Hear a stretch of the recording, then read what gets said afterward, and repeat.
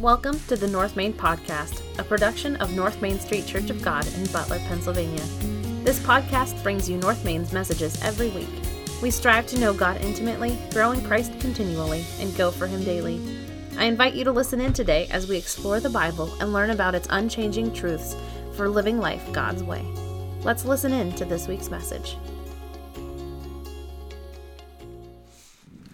We're closing out a series today entitled Joy in the Wilderness. And if you've been reading along with us so far this year in our journey through the Bible, so we do a challenge every year to read through the Bible, and we've been using the Bible Project's Read Through the Bible in a Year curriculum, and it actually has a video series that goes along with it. I hope you've availed yourself to those videos and that you've been going along in the reading project with the Bible Project with us as we're reading through the Scripture. You're going to find that the sermons I'm preaching and the series that we're doing throughout the course of this year will align closely with what you're reading in any given month. And so we've been reading through Deuteronomy partially, through some of the Exodus, focusing in on this wilderness experience. We've read through some of the book of Numbers at this point and into Deuteronomy. It should be about where you are today if you've been keeping up with the reading. No guilt, okay? If you're not there, you can catch up eventually, all right? We've looked at the Exodus out of Egypt, where Moses is called by God to go set the captives free from Egypt. They've been there for 400 to 450 years, and now they've grown in population and size in the land of Goshen, which is in the delta of the Nile River, just on the east side. They've grown to a population of well over 1 million people, thus getting to the point in the promise of God that I will make your descendants, Abraham, more numerous than the stars in the sky. And so they're now leaving Egypt. They come into the wilderness that they thought would only be temporary.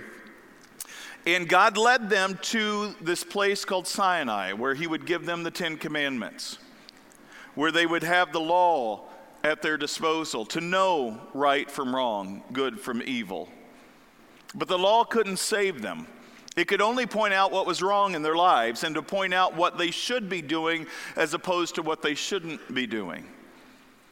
And so they're coming to now the edge of the promised land after the Sinai experience, after the giving of the 10 Commandments. And Moses selects 12 representatives from each of the tribes of each of the tribes of Jacob, to go into the promised land for 40 days and 40 nights to explore the land. We call them the 12 spies. And as they go through the land that God is going to give them, which if you look on a map today would be the region where modern day Israel is. It's to the west of the Jordan River. They go in and scout out the land, and they see that it is bountiful in produce. Grapes grow in such large clusters that 2 men have to carry them. It's huge, it's bountiful, but the people are huge.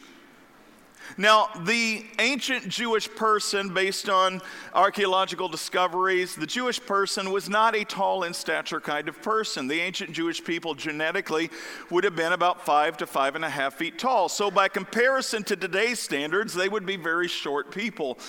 Not very tall. Some of them were anomalies. You go in later on into the 1st and 2nd Samuel, you'll find Saul, who becomes the first king of Israel. It says he was a very tall man. He probably stood maybe about 6 feet tall, according to some scholars. Now, I'm 6 feet tall, and I'm not as tall as some of you in here. So if you're 6 foot tall in that culture, though, in that group of people, you're a tall guy, all right?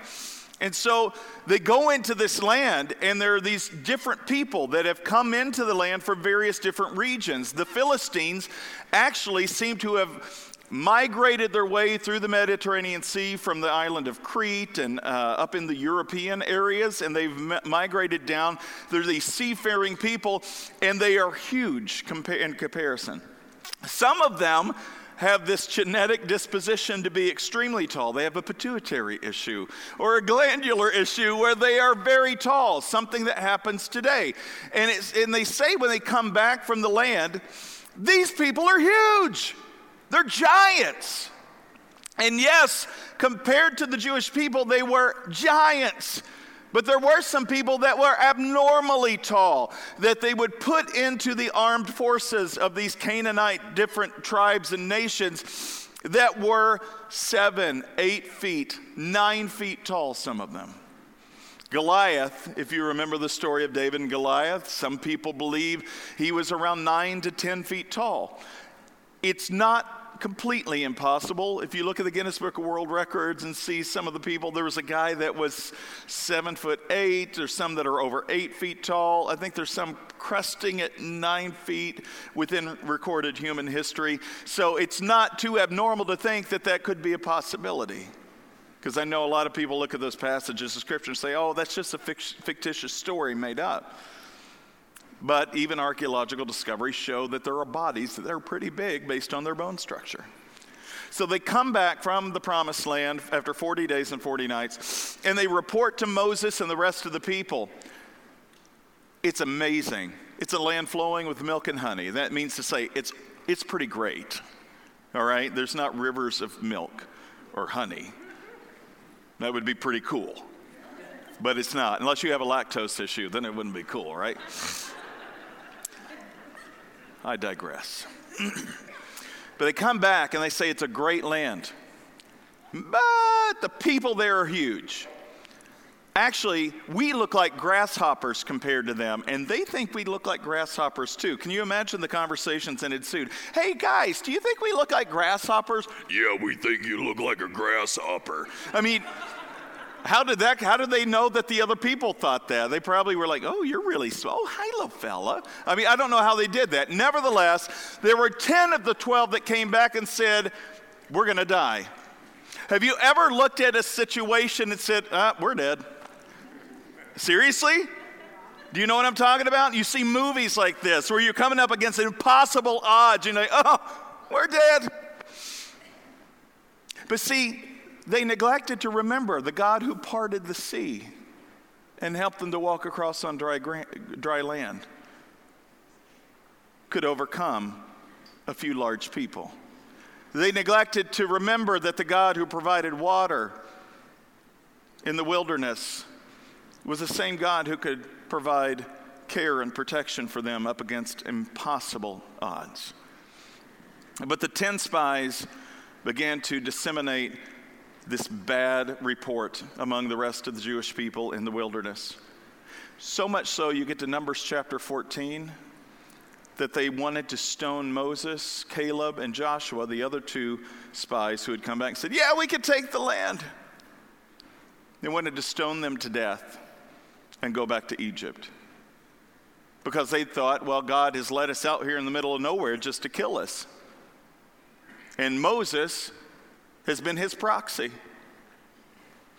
And Caleb and Joshua are just following hook, line, and sinker. We need to kill them, and we'll figure something else out. You know what God does? He has a conversation with Moses, and he says, here's the deal. I'm fed up. You think God can get fed up? You can't not be a student of Scripture and not see that God gets fed up. God has his limits. Yes, he is merciful, he is kind, he is loving, that is his very nature. But there is a limit to God's patience. Did you know that? And he got to Numbers chapter 14 and we read, I'm done, Moses. Stand back and watch what I'm going to do. I'm going to wipe them out. That doesn't seem fair.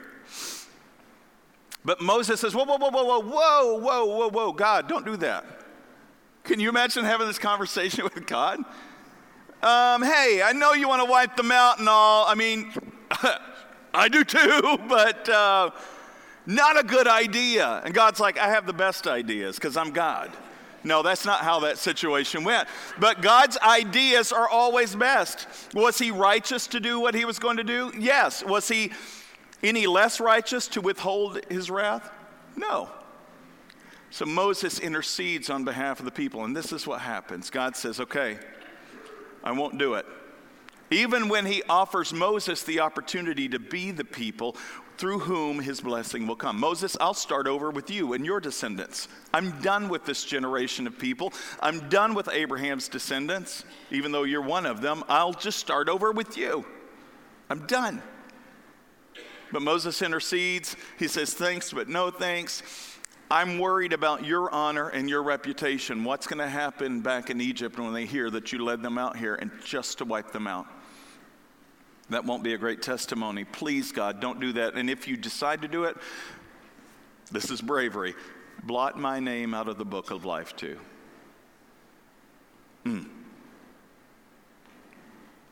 I think many of us would have said, yeah, start over with me. Those people are horrible. I'm not perfect, but I'm on your side, right?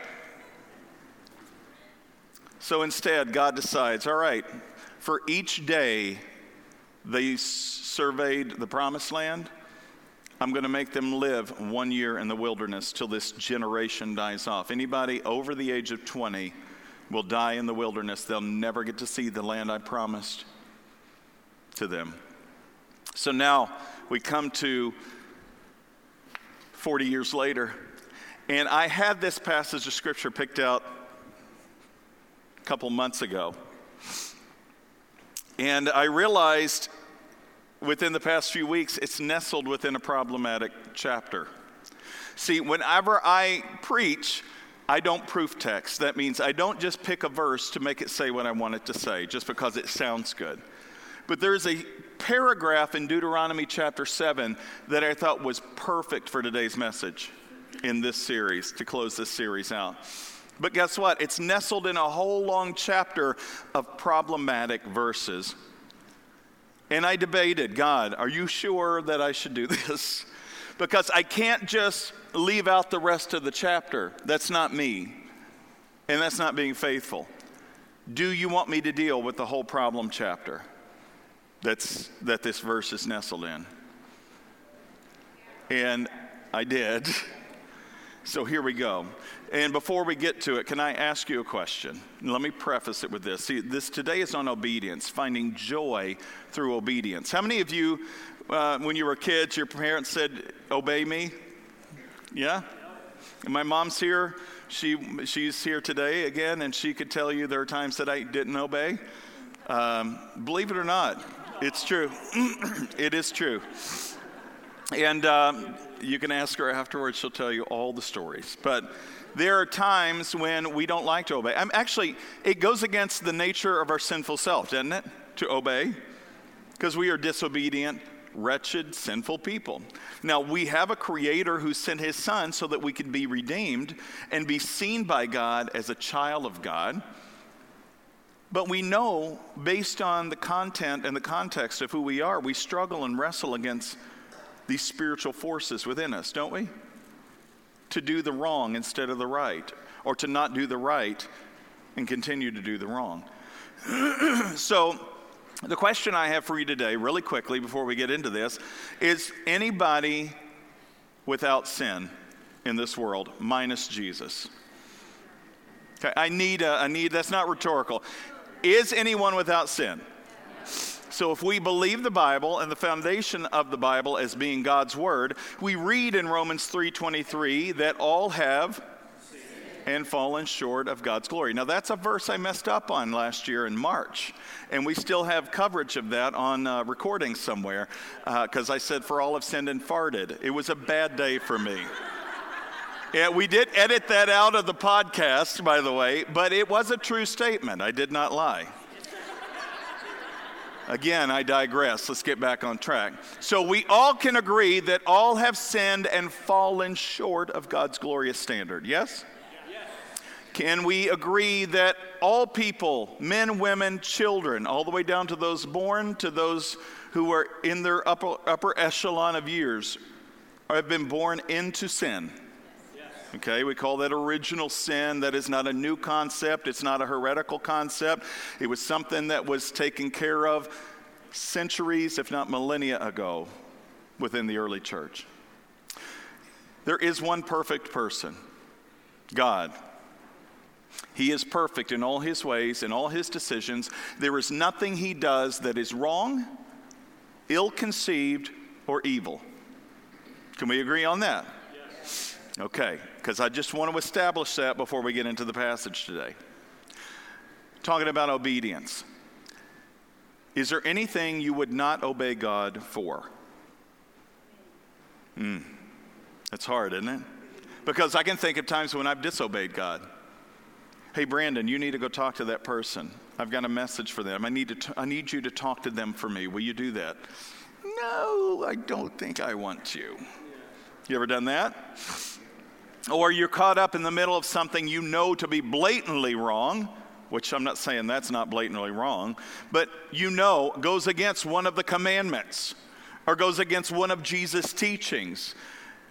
You've heard it said you shouldn't commit adultery, but I say if you lust after a woman in your heart, you've committed adultery with her already. You've heard it said you shouldn't murder, but I say if you hate a brother in your heart, you're already standing in fear of judgment. Right? Okay. So we've established that obedience is a requirement. It's a part of a life in Christ. So let's turn to Deuteronomy chapter 7. And we're going to read together from the New Living Testament. It'll be on the screen. If you have a different version, that's okay. Do your best to follow along. This is what it says. This is Moses again writing to the Israelites. 40 years have elapsed in the wilderness. They are now getting ready to be handed off to Joshua's leadership to go into the promised land. Moses is not allowed to enter the promised land because guess what? Moses isn't perfect. Why is he not allowed to enter the promised land? There was a time when God said in the middle of the wilderness, go to this rock over here and speak to it, and I will bring forth water from it. And what does Moses do? So he has a staff, the one he parted the waters with, or the one that God used him to part the waters with in the Red Sea, and he goes over to that, and he's already ticked off at the people. See, God was ticked off at one time earlier when he says, I'm going to wipe the people out. But Moses later on gets ticked off multiple times, and so he goes over to the rock, and he disobeys God by doing what? He doesn't speak to the rock. He takes his staff and does his best either golf hit or his baseball hit on the rock. He hits it twice. And in God's mercy, the rock still brings forth water, but Moses in his disobedience now, because of that, is not allowed to enter the promised land. So Moses is now giving his final instructions. That's what the whole book of Deuteronomy is about. To this new generation, there's a second set of 10 commandments in there because he's reminding them of the first set that was given to their ancestors. And there's all of this, and he's instructing the people. And then this is what comes down in Deuteronomy 7. When the Lord your God brings you into the land you are about to enter and occupy, he will clear away many nations ahead of you. What's he going to do? God will do some of the hard work for them. He's going to clear out many nations ahead of you. Did you know that God was going to do that? And actually in the book of Numbers, we read, he would clear them out like a horde not a horde, what do you call is it a gaggle of wasps? No, it's a gaggle of geese. What are wasps and bees? Thank you. Yeah, I had a little bit of a moment there. He will bring swarms of these wasps, like that. He won't bring swarms literally of wasps and bees, but he will, like wasps and bees, cause them to go into confusion and drive them out ahead of you. That was a part of what he promised them he would do. The Hittites, the Girgashites, the Amorites, the Canaanites, not parasites, but parasites, the Hivites, and the Jebusites. Say that 3 times fast. These 7 nations are greater and more numerous than you. When the Lord your God hands these nations over to you and you conquer them, you must completely destroy them. This is where it becomes problematic. Let me read on. Make no treaties with them and show them no mercy. You must not intermarry with them. Don't let your daughters and sons marry their sons and daughters, for they will lead your children away from me to worship other gods. Then the anger of the Lord will burn against you, and he will quickly destroy you. This is what you must do. You must break down their pagan altars and shatter their scattered pillars, cut down their Asherah poles, and burn their idols. You are a holy people who belong to the Lord your God. Of all the people on the earth, the Lord your God has chosen you to be his own special treasure. Now, they are not a holy people because of their righteous actions. They are a holy people because God has chosen them. He has set them apart. That doesn't mean they cannot rebel against God. And that doesn't mean God won't bring punishment on them. We just learned about that in the 40 years of wilderness wandering. There were as a whole generation, 40 years worth, that died off in the wilderness as an act of judgment to God, who did not get to see the fulfillment of God's promise and blessing. So he says, if you do this, it will go well with you. If you worship the idols and intermarry, it will not go well with you, and I will do to you what I'm about to have you do to them on my behalf.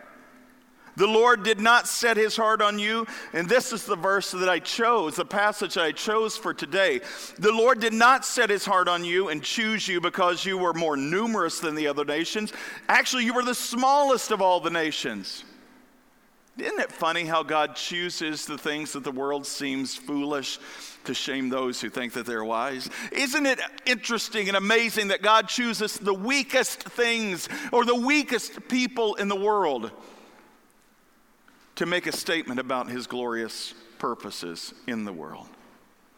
He didn't choose you, Israel, because you were the greatest nation, but rather you were the smallest of all nations. Rather, it was, and I love this verse. This is one of the ones I want us to look at today very closely. Rather, it was simply that the Lord loves you, and he was keeping an oath he had sworn to your ancestors.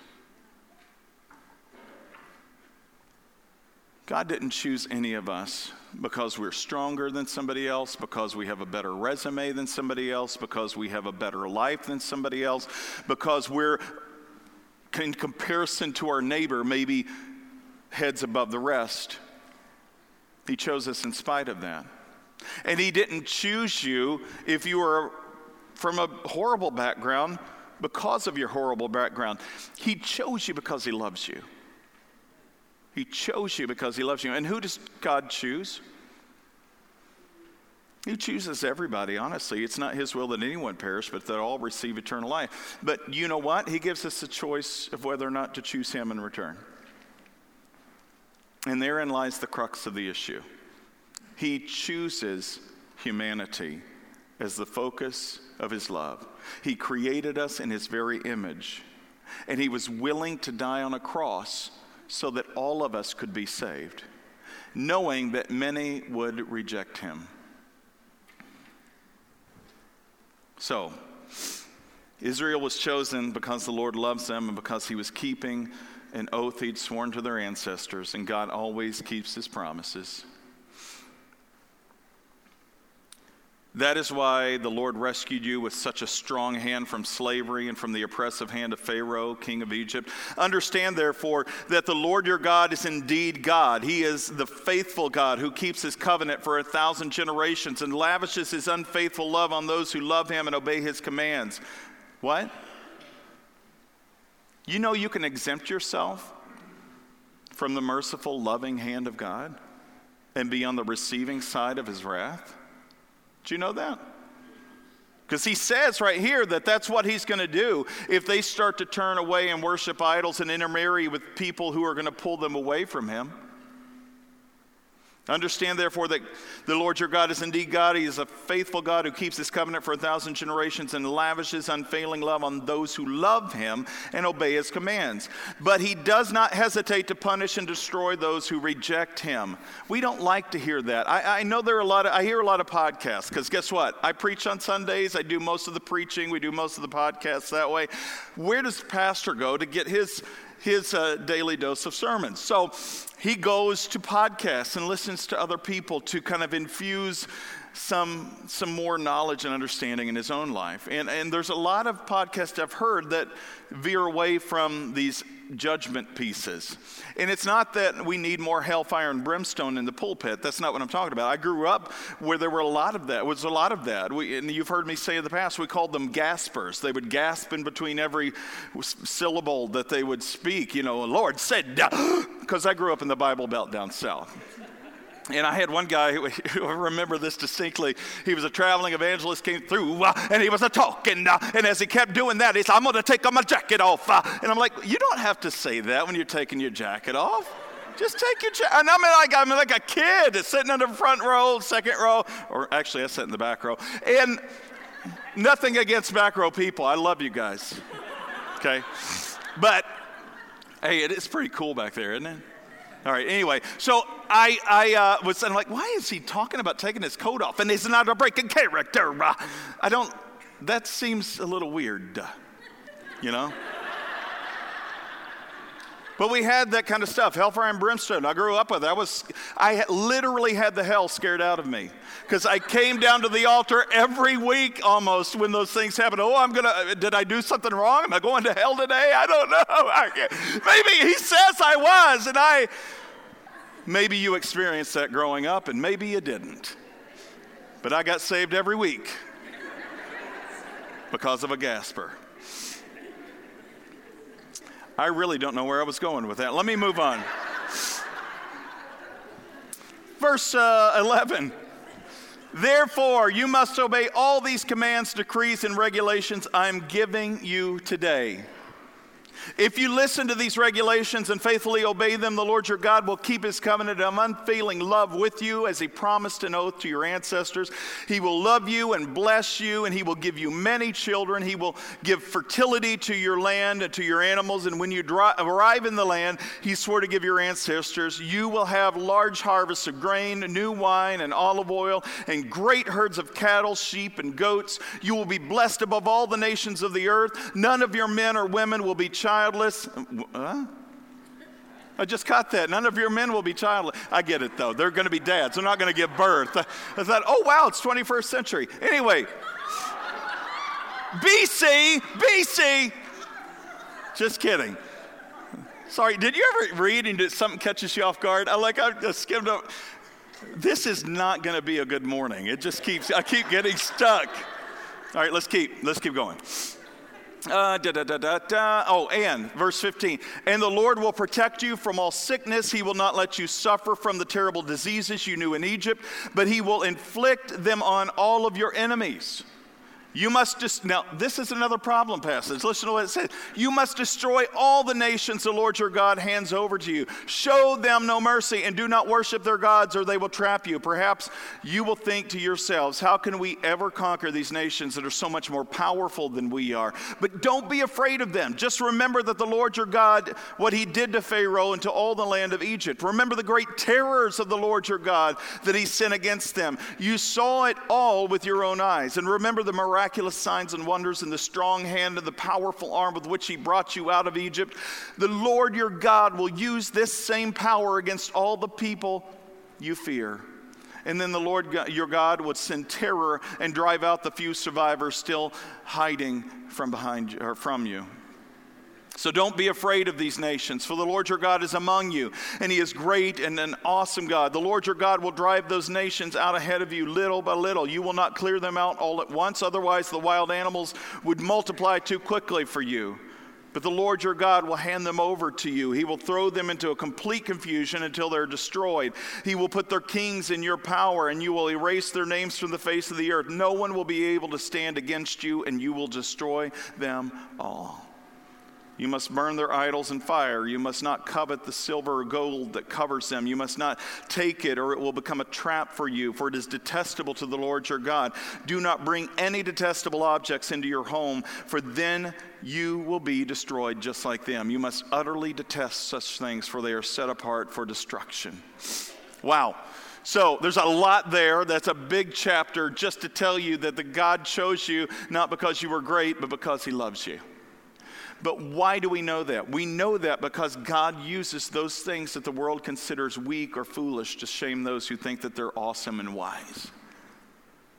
He continues to do that today. But one of the things he does not continue to do is to enact judgment in the way he did in the Old Testament. And let me explain that a little bit. What he was using as an act of judgment was his holy people to go in and to lay waste to these towns like Jericho and Ai, right? And several other cities that he would hand over to them. We have this famous story in the book of Joshua, the very first few chapters. When they come into the promised land, the city of Jericho is close to the Jordan River, and this is what happens. He has them march around the city for 7 days. Quietly. And on the seventh day, 7 times that day. And at the end of the 7th time, blowing trumpets and screaming at the wall. I can picture them. That's just crazy, right? We tell this in Bible school stuff for kids, but I don't know that we really take in the full measure of what's happening that day. As they're walking around, it's kind of an intimidating sign to see 1 million people walking around your walls. silently. That's kind of creepy. You see that in creepy movies today, right? Ooh, they're really silent. Ooh. And then seventh day, they do it 7 times, and at the end, they all turn and face the wall and go, ah! It's like one of the sitcoms, right? It's made for movie kind of stuff. But you picture this, and it's just like, why? See, God calls us to do things that don't make sense to us sometimes, doesn't he? But he wants us to obey anyway. Now, he's never going to contradict his standard, his purposes, or his word. But he may ask us to do things that don't seem like normal. So how is my screaming at about a 10-foot thick wall that stands 20 plus feet high going to make it come down? See, it's not about you. It's about your obedience. And it's not about you tearing the wall down. It's about God working through you to tear the wall down. Oftentimes what happened, actually both times that it happened, actually 3 times it happened in the parting of a body of water. The first parting of a body of water we find in Exodus, and that is with Moses. And God said, I will part the water for you. But what does he tell Moses to do? Take your staff and put it in the edge of the water. There's an action, right? Well, what is my staff going to do? There's nothing magic about this stick. No, it's not about the stick. It's about obedience, right? The second time we see that is in the book of Joshua. In the very first couple chapters there, we see Joshua now being given the mantle of Moses' leadership. He is now the leader of the Israelites into the promised land. And it says it wasn't until the priests who were carrying the ark stepped their foot in the edge of the Jordan River that it did what? It parted. It wasn't going to, but they could stand there all day. Okay, God, what are you going to do? How many times do you do that? God, what are you going to do today? And he says, what are you going to do? I don't know. What are you going to do? What are you going to do? You got to take the first step. I think you know the right thing to do. Don't misuse my name. Don't have any other gods. I mean, you go through that. Oh, so the 10 Commandments are still relevant today? Yes. Yes, they are. And as a matter of fact, if you're worried about Old Testament law, think about, again, what Jesus did in the New Testament. He interpreted that law even more strictly. They had it better in the Old Testament because we're held to a higher standard. It's not about just committing adultery, like I said earlier. It's about if you think lustfully after someone you've committed. What? Even if I think about it, it's like I've done it? Oh. You see what he does is he shows us how despicable and sinful we are so that we bow down before him knowing that we can't do this on our own. So God uses the Israelites as an instrument of his judgment. And before we get too angry, well, why did God tell them to wipe out a whole city of living things? Men, women, children, living things. Because we called these the conquest narratives. Joshua's full of them. And this has been a problem for most of Christendom is because we ask the question, why the children? It always boils down to the children. We need to zip our traps in the United States because we've killed over 60 million babies alone in 30, 40 years. Okay? All right. So let me if anybody stands in fear of judgment, it's the United States. But see, let me explain. Was it wrong for God to flood the earth in Genesis 6 and wipe out every living creature except for 7 people? Even plant life? See, it's never wrong for God to enact judgment because God's ways are higher and more perfect than ours. He is the most perfect being. How fair would it be if there was no justice? Now, our justice doesn't measure up to God's justice. God's justice is perfect. We have a judicial system. And how many of you think it's broken? So how much better are God's ways of justice than ours? Much better. Only man can give facsimile of what we think justice should be. In the United States, is founded on laws and principles that are rooted in Judeo-Christian values, the Ten Commandments, the teachings of Christ. And when we get further and further away from that, guess what happens? We become like the Perizzites, the Girgashites, the Hittites, and the Philistines, and all the other people in the land. Why? Because we veer off from what God's called us to. One of the things I ask my kids to do is, as you get older and you look for a lifelong mate you want to spend the rest of your life with, do it God's way. Find somebody that believes in Christ and loves Jesus with all their heart and that loves you. Don't marry somebody who doesn't love God with all their heart, because you're going to set yourself up for failure. It's going to be a hard road to hoe if you do this. It's going to be difficult along the way. It's already difficult enough if the both of you believe in Jesus and love God. How much more difficult is it when you don't have that standard and foundation in your marriage and in your life? Again, I digress, because there's an intermarrying section here, but it's because God says, I know what's going to happen. If you intermarry with people that worship multiple gods and do things like this is how bad these people were in the land that that the Israelites were acquiring. They had become so evil that they would sacrifice their babies on altars of fire. God says, I never asked them to do that, nor would I ever ask you to do that. Human sacrifice was never a part of God's design. He would never, ever warrant that or ask for that. Well, what about Abraham and Isaac? Well, did Isaac get slayed on an altar? No, so that blows your argument out of the water. He was wanting to test Abraham to see, are you going to be faithful enough to me that nothing will come between you and me, even your first son, your only son? But God never asked him. He asked him, but he never had him follow through with it. Do you see that? Okay. So what do we do with all this? Brandon, you've not gotten to your points yet. Here's the deal. First key point is this. Joy originates in acts of obedience to God who loves. Did you know that when you live into this obedient lifestyle, you become freer and more hopeful in living an abundant life? Did you know that? See, Paul calls this being a slave to Christ. But many of us are slaves to the world. And we think being a slave to the world gives us more freedom. I don't want to come to a God who has a list of do's and don'ts for me. I want to be able to do what I want to do. I want to go get drunk every weekend. I want to go sleep around with whoever I want to. I'm going to do all of that with no consequences whatsoever. But we know that there are usually consequences to that kind of behavior, right? And you may think you're living a free lifestyle by doing whatever the heck you please without any boundaries except the ones that are there that you might get caught doing that are against the law and put you in prison. But we want to do whatever we want to do whenever we want to do it without any consequences. That's what the world says is good for us. But John tells us in 1 John, you can't be a lover of the world and a lover of God. The two are not compatible. You can't do it. It is it is impossible. You will either love God or you love the world. It's not both.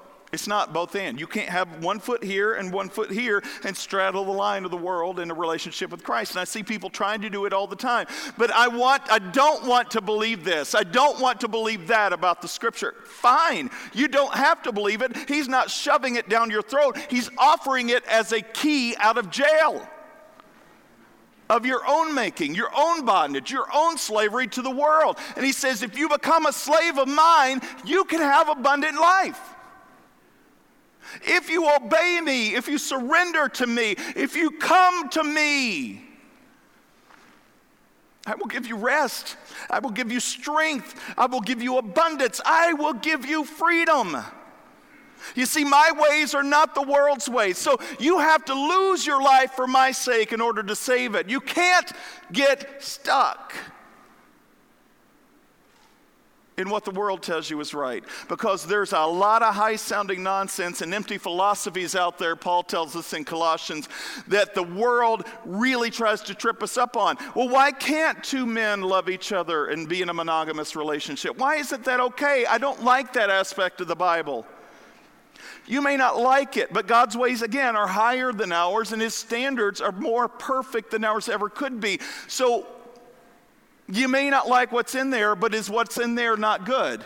I would say no. What God has placed in there is for our benefit and our good. He designed it perfectly. We are the ones who mess it up. So what do we do with that? Well, no compromise with evil. We cannot compromise with evil at all. When you compromise even a smidge with evil, it takes you over. Do you understand this? It takes you over. This is what happened. If you want to carry just the first 6 chapters of the Bible, the very first 6 chapters, it had gotten so evil that even it says, God says, it is so despicably evil that no one on the face of the earth even has a good thought to think. Every action, every thought is morally corrupt, immorally corrupt, is horrible, is bad, it's wicked. So I've got to wipe the earth out. I've got to cleanse it. It's not salvageable. Do you guys have things at your homes, cars, maybe it's a machine or an appliance that you've kept trying to fix it over and over again? You put new parts on it, and if it gets to the point where you're like, okay, it's beyond salvageable. Now, that's an inanimate object, right? Now compare that on a grand scale of eternity with spiritual beings like you and I. We created heart, soul, mind, spirit. We are a soul, a living, breathing soul that God has created in his image.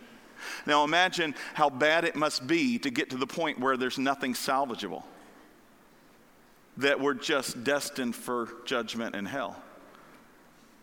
Now imagine that generations later in the book of Deuteronomy, where God says there are these tribes and nations in there you're not to intermarry with, you're not to be with. I don't want you to even tiptoe around the idea of evil. No compromise whatsoever. No compromise. I want you to actually drive them out. I want you to wipe them out. And the other ones I'll drive out. Those were microcosms of a great flood scenario. They were sacrificing their children, like I said. They had sex cults. Do you know what a sex cult is? A sex cult is where they had temple prostitutes. They had all of these kind of things. Men prostitutes, women prostitutes at all these different temples because they believed in some spiritual goddess who imbued people with fertility. So if your wife was infertile or if you were infertile or whatever the case may be, you'd go to these temple cults and you'd sleep with all these prostitutes hoping that this god of sexuality would give you grace in your home so that you could have children. How twisted is that? It's kind of like what we do today, right? Yes, strip clubs, bars, pornography. See, we could point a finger in the ancient past, but not much has changed. No compromise with evil. No compromise with evil. Number 2, complete submission to God who loves. How can we be obedient to God? We have to be completely submitted to him. Complete submission, no compromise, complete submission. We don't like those words because, and here's the thing, we think compromise is a good thing. We throw that around a lot, but guess what? I don't think God likes compromise. Now, God will make concessions and come to resolve on issues, but he doesn't compromise. Do you see what I'm saying here? If you look at these words, I don't want to parse too many words and definitions, but compromise means I'm going to be lesser than, or I'm going to shrink back from. Resolve is so much better. When we resolve to make a commitment to do something different, it's different than making a compromise, because compromise means that we are letting go of some of our values. Do you understand that? And we have a lot of compromise in our culture today. Well, can we just bend it a little bit so we become more attractive as a church to the culture? Can we just bend it a little bit this way or a little bit that way? And God says, I told you not to compromise. I want you to stay with me. I want you to stay with me. I don't want you to even tweak my rules or my purposes at all. They are my rules and well, that is selfish, God. I don't like your ways. Is God selfish or is he true? See, you could try to compromise with the truth, but the truth will always be the truth regardless of how much you want to compromise with it, because the truth won't compromise its foundational value. which is truth. Yes? Okay, have I lost you? No. I just want to make sure you're with me, because if I've lost you, we'll close it up and go home. Actually, we should. It's almost, I'm sorry. Whoops. Matt, they'll want you to preach again next week. Here's the thing. B.J. Miller once said, "It is a great deal easier to do that which God gives us to do, no matter how hard it is, than to face the responsibilities of not doing it." And let me say that again. B.J. Miller, Dr. B.J. Miller once said, "It is a great deal easier to do that which God gives us to do, no matter how hard it is, than to face the responsibilities of not doing it."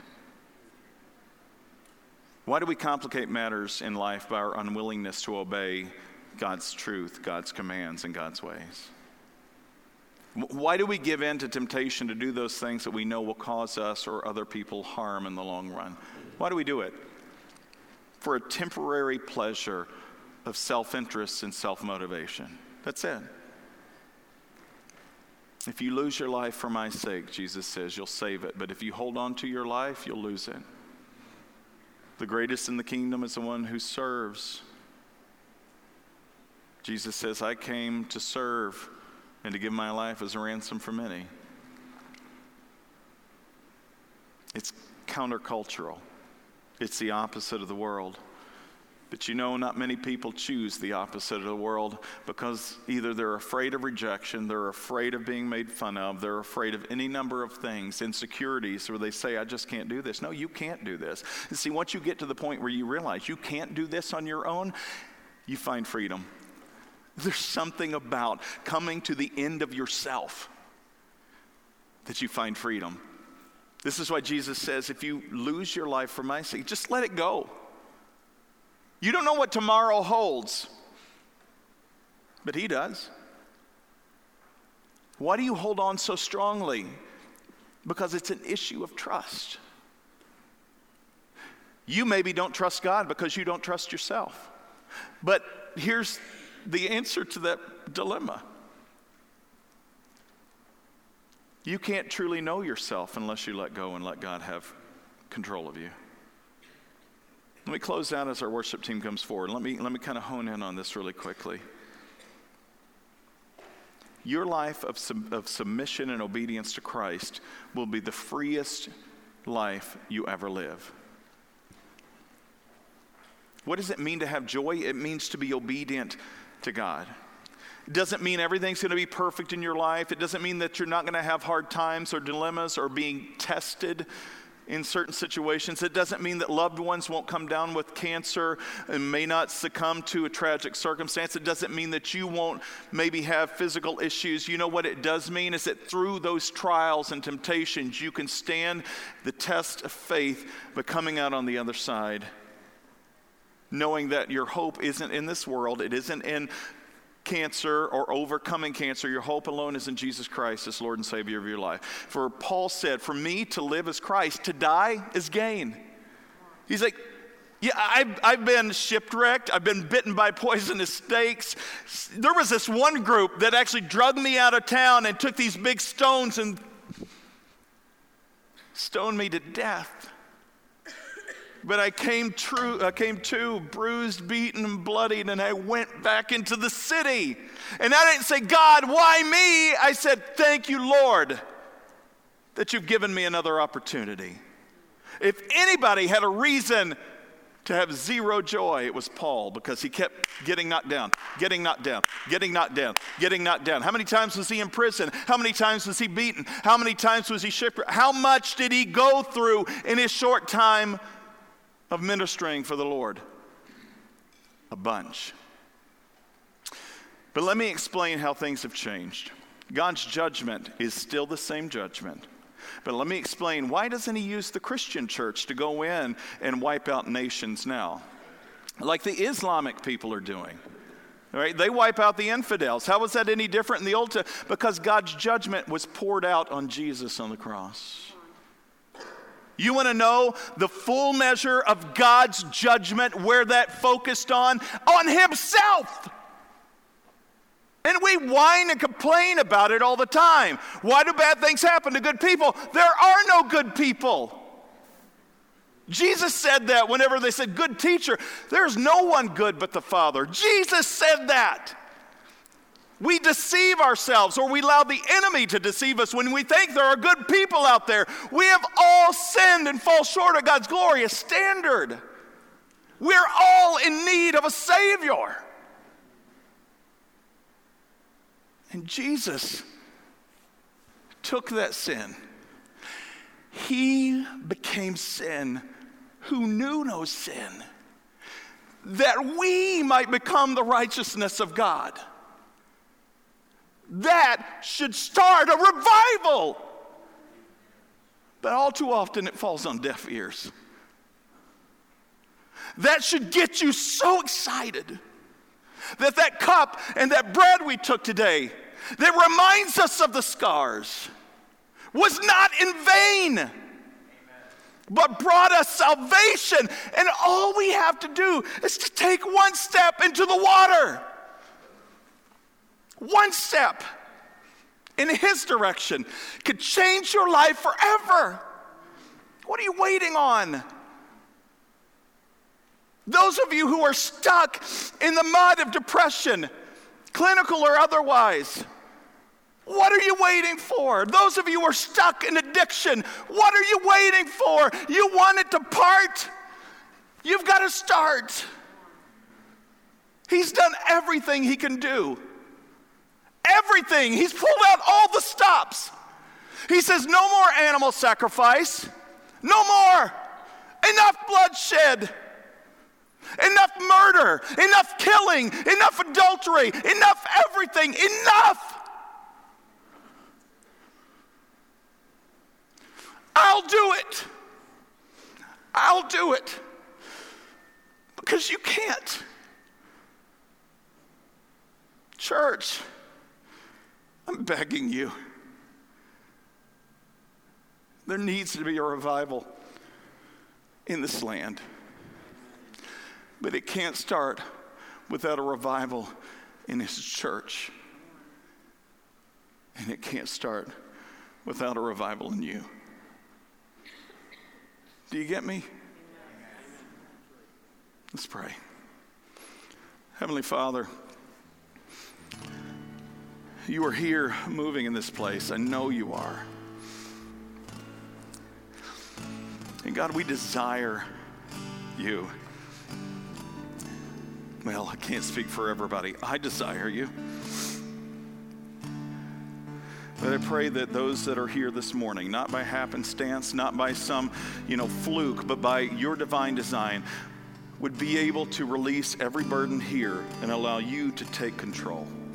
That God would allow You to come in as they surrender their lives completely, not just partially, not just in some dating relationship with You, but wholeheartedly in a marriage to You through the power of Your Holy Spirit and through the salvation of Your Son, Jesus Christ. God, we love You. We offer You ourselves because that's honestly all that we have to offer. We ask all this in Jesus' name. Amen. Thanks for joining us this week. Check back next week as we dig deeper and go further in our understanding of God's Word. Make sure to visit us on our website, www.northmaincog.org, where you can learn more about us. If you found value in today's message, we'd appreciate a rating on iTunes, or if you'd simply tell a friend about the show, that would be helpful too. Donating to the ongoing ministry of North Main is easy. Just go to our website and click on the Give tab at the top of the screen. Thanks for listening. We look forward to you joining us again next week.